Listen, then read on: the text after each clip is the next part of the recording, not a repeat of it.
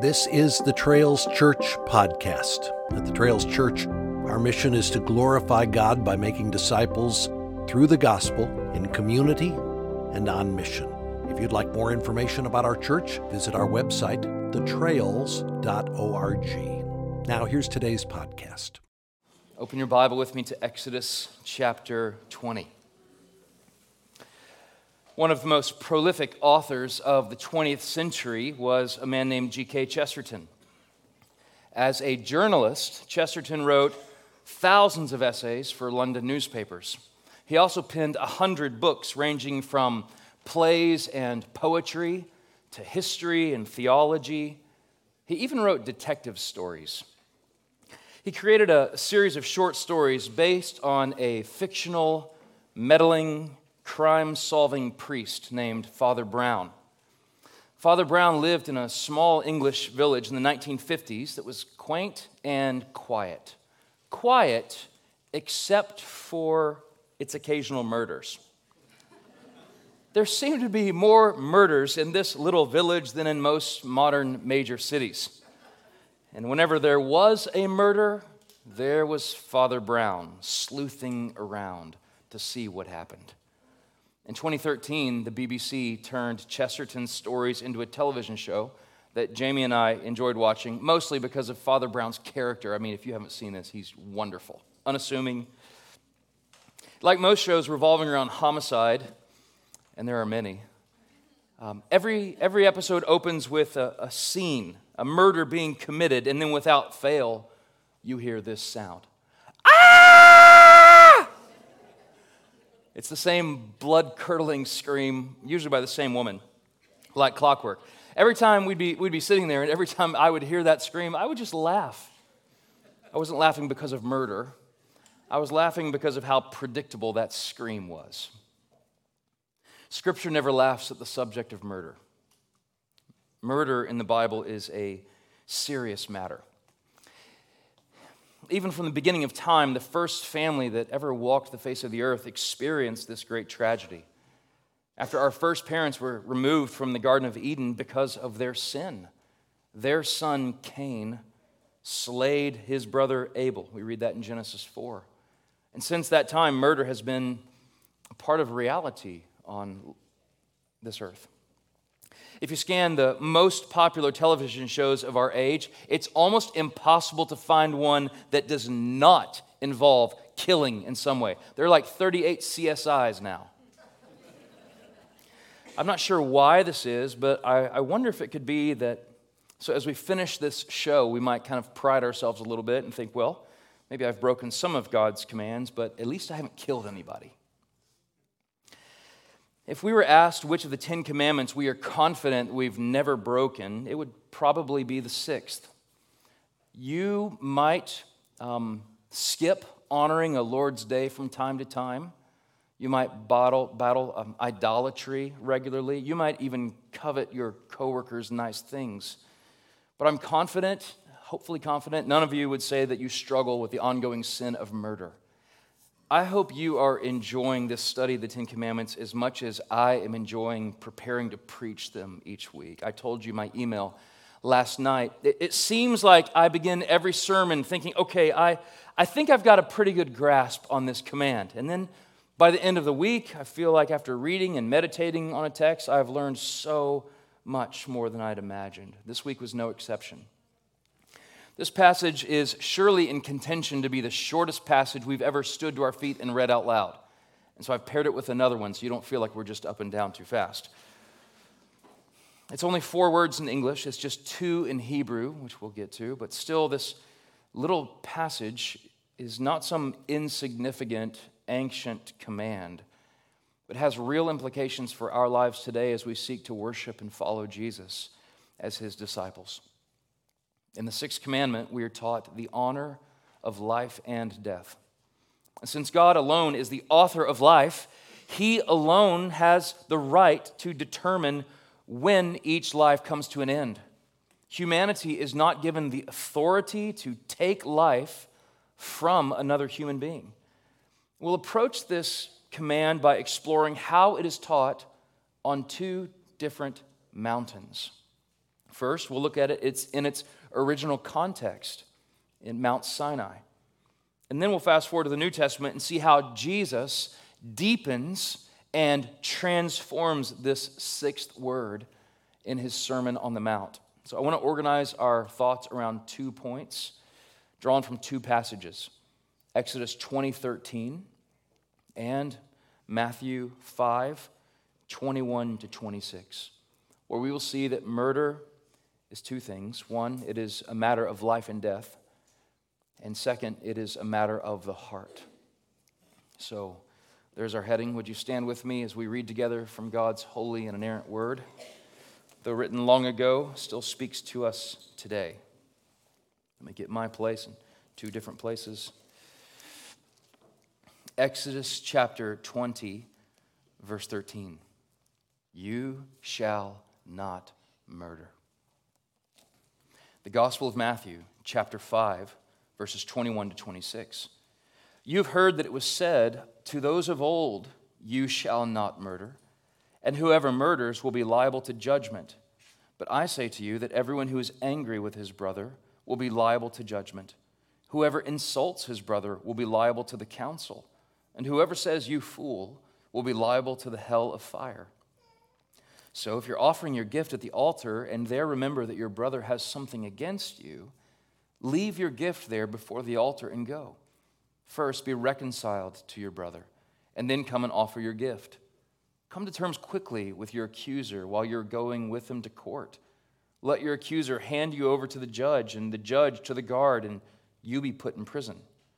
Truly, I say to you, you will never get out until you've paid the last penny. The grass withers and the flowers fade, but the word of our God stands forever. Amen. The first truth we learned about murder is that it is certainly a matter of life and death. Each of the commands that we've explored so far have been accompanied by helpful commentary that explain the command in some way. In addition, each of the commands contained at some point the mention of the name of the Lord as a part of stating them. As we reach the 6th command, there is no mention of the Lord and not one single word of commentary. Simply, you shall not murder. In Hebrew, it's 2 words, lo ratzah. That's it, just 2 words, which literally mean no murder. It even has this ongoing quality to it, like never murder. The word ratzah is used 47 times in the Old Testament, almost always exclusively in the case of planned or premeditated killing, or the unlawful, unauthorized taking of a life. The King James Bible, which helped shape so much of our English language, translated this verse, you shall not what? Kill. Do you remember this? Kill. We read, you shall not murder. Well, why the change? Well, kill does communicate the general sense of this word, but not all killing is prohibited in this command. So before we explore the meaning of these words, I want to do 2 things. First, I want to lay a very brief biblical, theological foundation for what this is saying. Then I want to look at what it's not saying, and then we'll look at what it says. So let's ask the question first, why does God prohibit murder? If we did a survey of our neighbors, almost everyone would agree that, hopefully everyone would agree, that it is wrong to kill another person. But how do we know this? Who says so? Who says it's wrong to kill someone? The primary reason we know that, even in our culture in the West, is because God has said so. The answer as to why is found as we look back in the beginning. In Genesis chapter 1, verse 27, Moses writes, "For God created man in his own image. In the image of God he created him. Male and female he created them." And that tiny poem holds an ocean of truth. Here we learn the very reason why we exist. God made us. God made you. unique from all the other living things in creation, because you are made in His image. Now, the next passage I want to look at to just lay the next stone in looking at this foundation is Genesis chapter 9, verses 5 and 6. Here, God is speaking to Noah and his sons after He has judged the earth through the flood and remade it. He says, "And for your lifeblood, I will require a reckoning." And then another poem. "Whoever sheds the blood of man, by man his blood be shed. For God made man in His own image." Now, that might seem a little antithetical at first, right? But look closer. What the Lord said to Noah and his sons is that He values life so much that if someone were to take that life, to take the life of another person, the killer's own life would be the penalty. And notice the reason connected to it. Why is this the case? The same words from Genesis 1:27.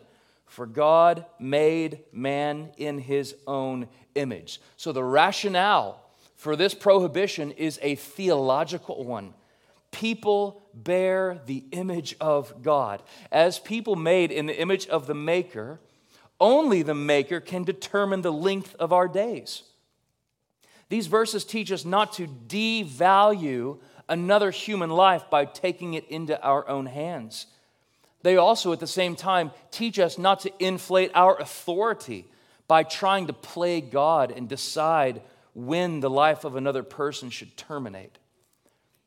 Murder is like tearing a picture that God has made. It is like defacing an image that He has sculpted. And Scripture commands us to honor the life of each person, every man, woman, boy, girl, based not on their virtue, but on the fact that they are made in the image of God. So this is the theological foundation of the command. Now, let's outline some areas that killing, that this command, this word for killing, doesn't speak to. There are 7 different words in Hebrew that can be used to describe when someone has lost their life. The most common is the Hebrew word katal, which if you take a Hebrew 101 class, that's the word you work with, learning everything. Kill, kill, kill. So we must understand the phrase "do not murder" is not a generic phrase for any kind of killing, nor is this a call for total pacifism. This has been used in the past in both of those ways. The term here is never used in the Bible to describe 3 kinds of killing: that of self-defense, that in war, and that in capital punishment. And I want to show you places in Scripture that speak to each of these. Let's look first at self-defense.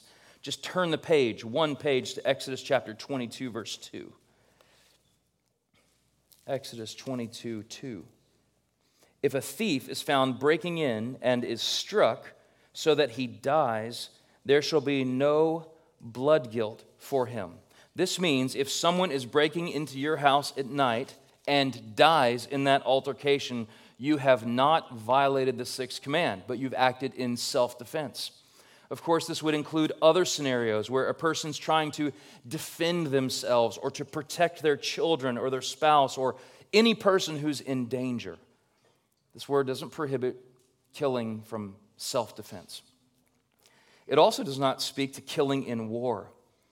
Already, as we've made our way through Exodus, we crossed Exodus 17, where the people of God fought the Amalekites.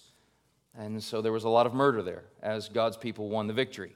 Throughout much of the Old Testament, and we finally need to even make comments on this, you know it already to be true. There's every military advancement we find in the Old Testament includes the killing of the enemies of God. Those acts were never considered a violation of the 6th commandment. But let's fast forward to the New Testament. If you'll remember, in the Gospel of Matthew, chapter 8, this centurion soldier comes to faith in Christ. Do you remember he's got this sick child? And Jesus says, I haven't seen faith like this in all of Israel. And he could have said, as the centurion man is leaving, now I want you to resign your post and join, the Salvation Army. But he doesn't say that. He just says, keep walking by faith. Today, if a Christian is fighting for their country against an enemy and are required to take the life of another, they're not in violation of this command because it is war that is originated from its nation. Third, this does also not include capital punishment. Now, you've already heard a whisper of that from Genesis chapter 9, verse 6, right? Where if someone murders, the Bible says, like, their life may be required of them. But then the Apostle Paul shares that same idea in his letter to the Romans. There he explains the responsibility of government in helping maintain order and civility. In Romans 13:14, he says, "But if you do wrong, be afraid, for he's talking about the government, does not bear the sword in vain, for he is the servant of God, an avenger who carries out God's wrath on the wrongdoer." So there, Paul's attributing the work of the government in capital punishment as God's exercise of judgment in maintaining peace and order. And we don't have time to dive deeper into any of those categories, but as we think about the command, do not murder, the scriptures don't see self-defense or fighting in a just war or capital punishment as breaking the sixth commandment. Now, let's bring into focus what it does mean. Specifically, the sixth command, "You shall not murder," means you shall not murder. Everybody write that down. Well, fascinating. We've come all the way to church this morning to hear an exposition of Scripture, and the best Boswell could do is say that murder means murder. Well, yes, with all respect, that's exactly what I want you to hear this morning. We live in a society obsessed with a couple of things: self-glorification and a culture of death. And so we need to be reminded that God has spoken on this vital subject.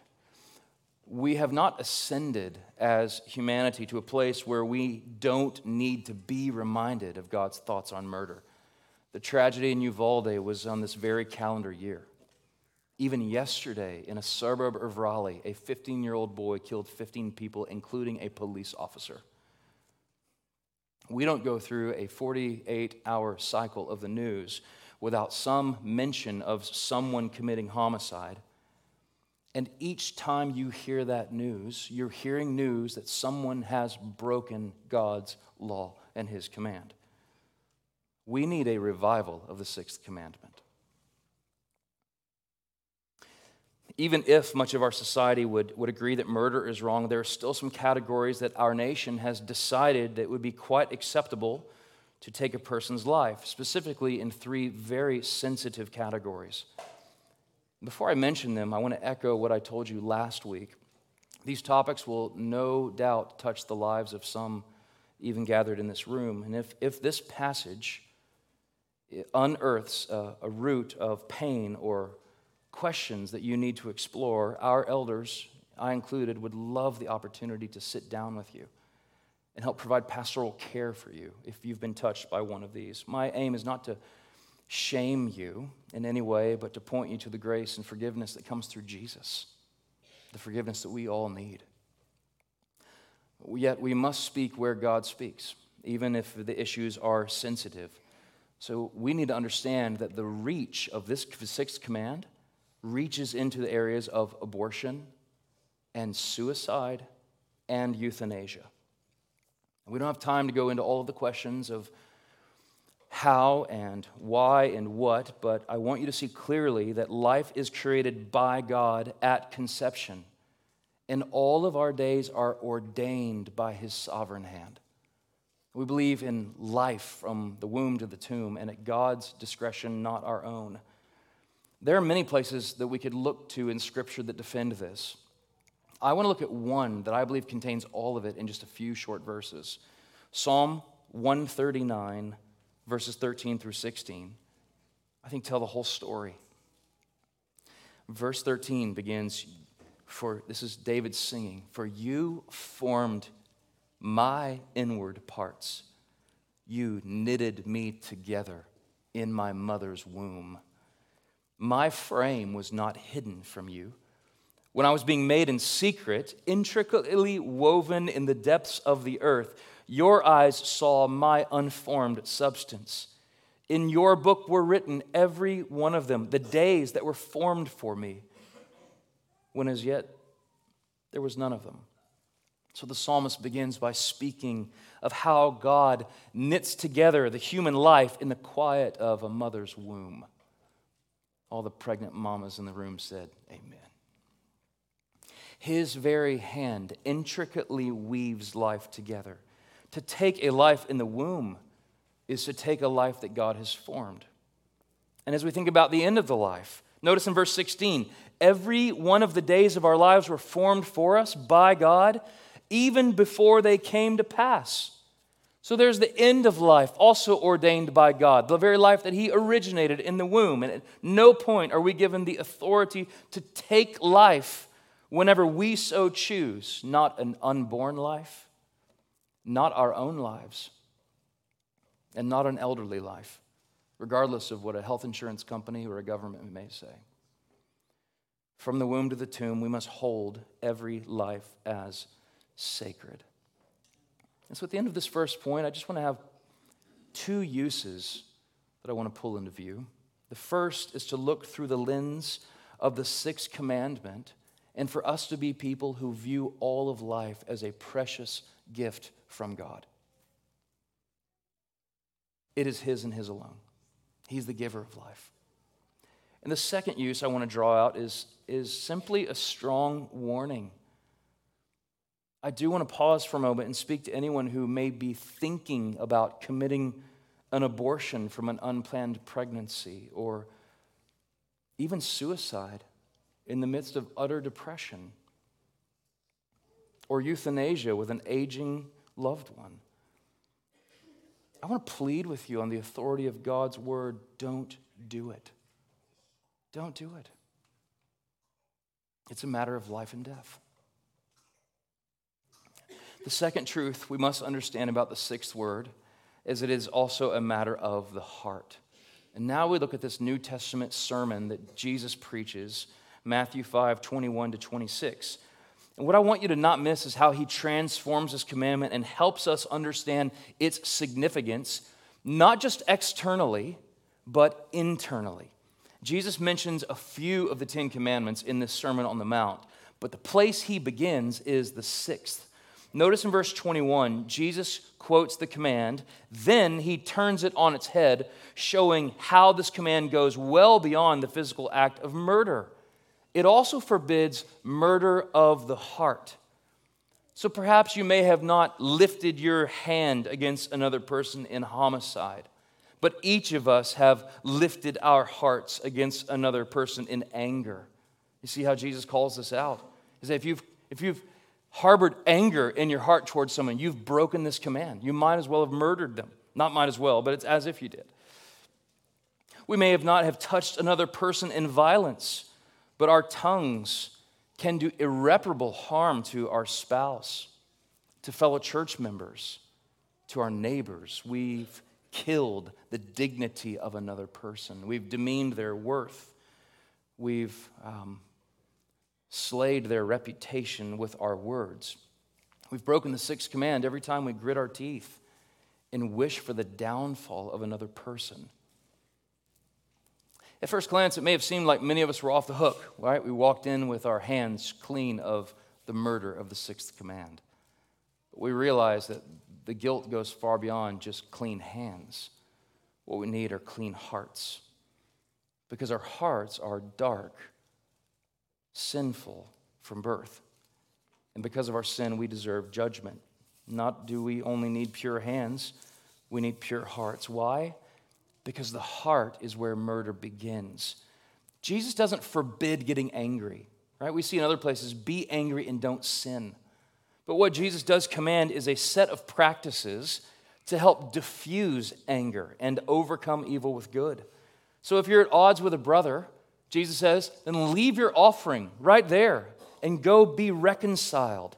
He goes on and says, stop the lawsuit. Make friends quickly out of court. Don't seek vengeance. Turn the other cheek. The sixth command demands we be peacemakers, sons of God, like the Son of God. One of the things I'm praying in our study of the Ten Commandments is that these words don't just stick on the surface of our lives, but they sink down into our hearts as they are meant to. One response to this text that's so clear is just the act of repentance of sin. So whether you have committed violence against another person with your hand or your heart, God calls us to repent of sin, to call it just that, and to run to the arms of Jesus where forgiveness alone is provided. If you've sinned against another person in your family or in this church, a neighbor, a family member outside the walls of your home, be the first to say, I'm sorry. Run to them, asking for forgiveness of sin. I've thought about this all week, and we often pray for revival. What if that's what it looks like? What if that's the place it begins? With repentance of sin and humble reconciliation with one another. I mentioned G.K. Chesterton's Father Brown series earlier, and I want to conclude by reminding you of a quote you've likely already heard. This is likely his most famous quote. There's a story that circulated of Chesterton that's in 1908, the Times asked multiple authors to answer the question, what is wrong with the world? Chesterton was always witty and quick on his feet. He submitted the shortest answer that they received. And answering the question, what is wrong with the world, he wrote, Dear Sirs, I am. Sincerely, G.K. Chesterton. So in a conversation about something that at first glance might not apply to us as quickly as we might think, I think if we truly understand the sixth commandment, the way that Jesus interpreted it, we must agree with Chesterton and say that each of us are the problem.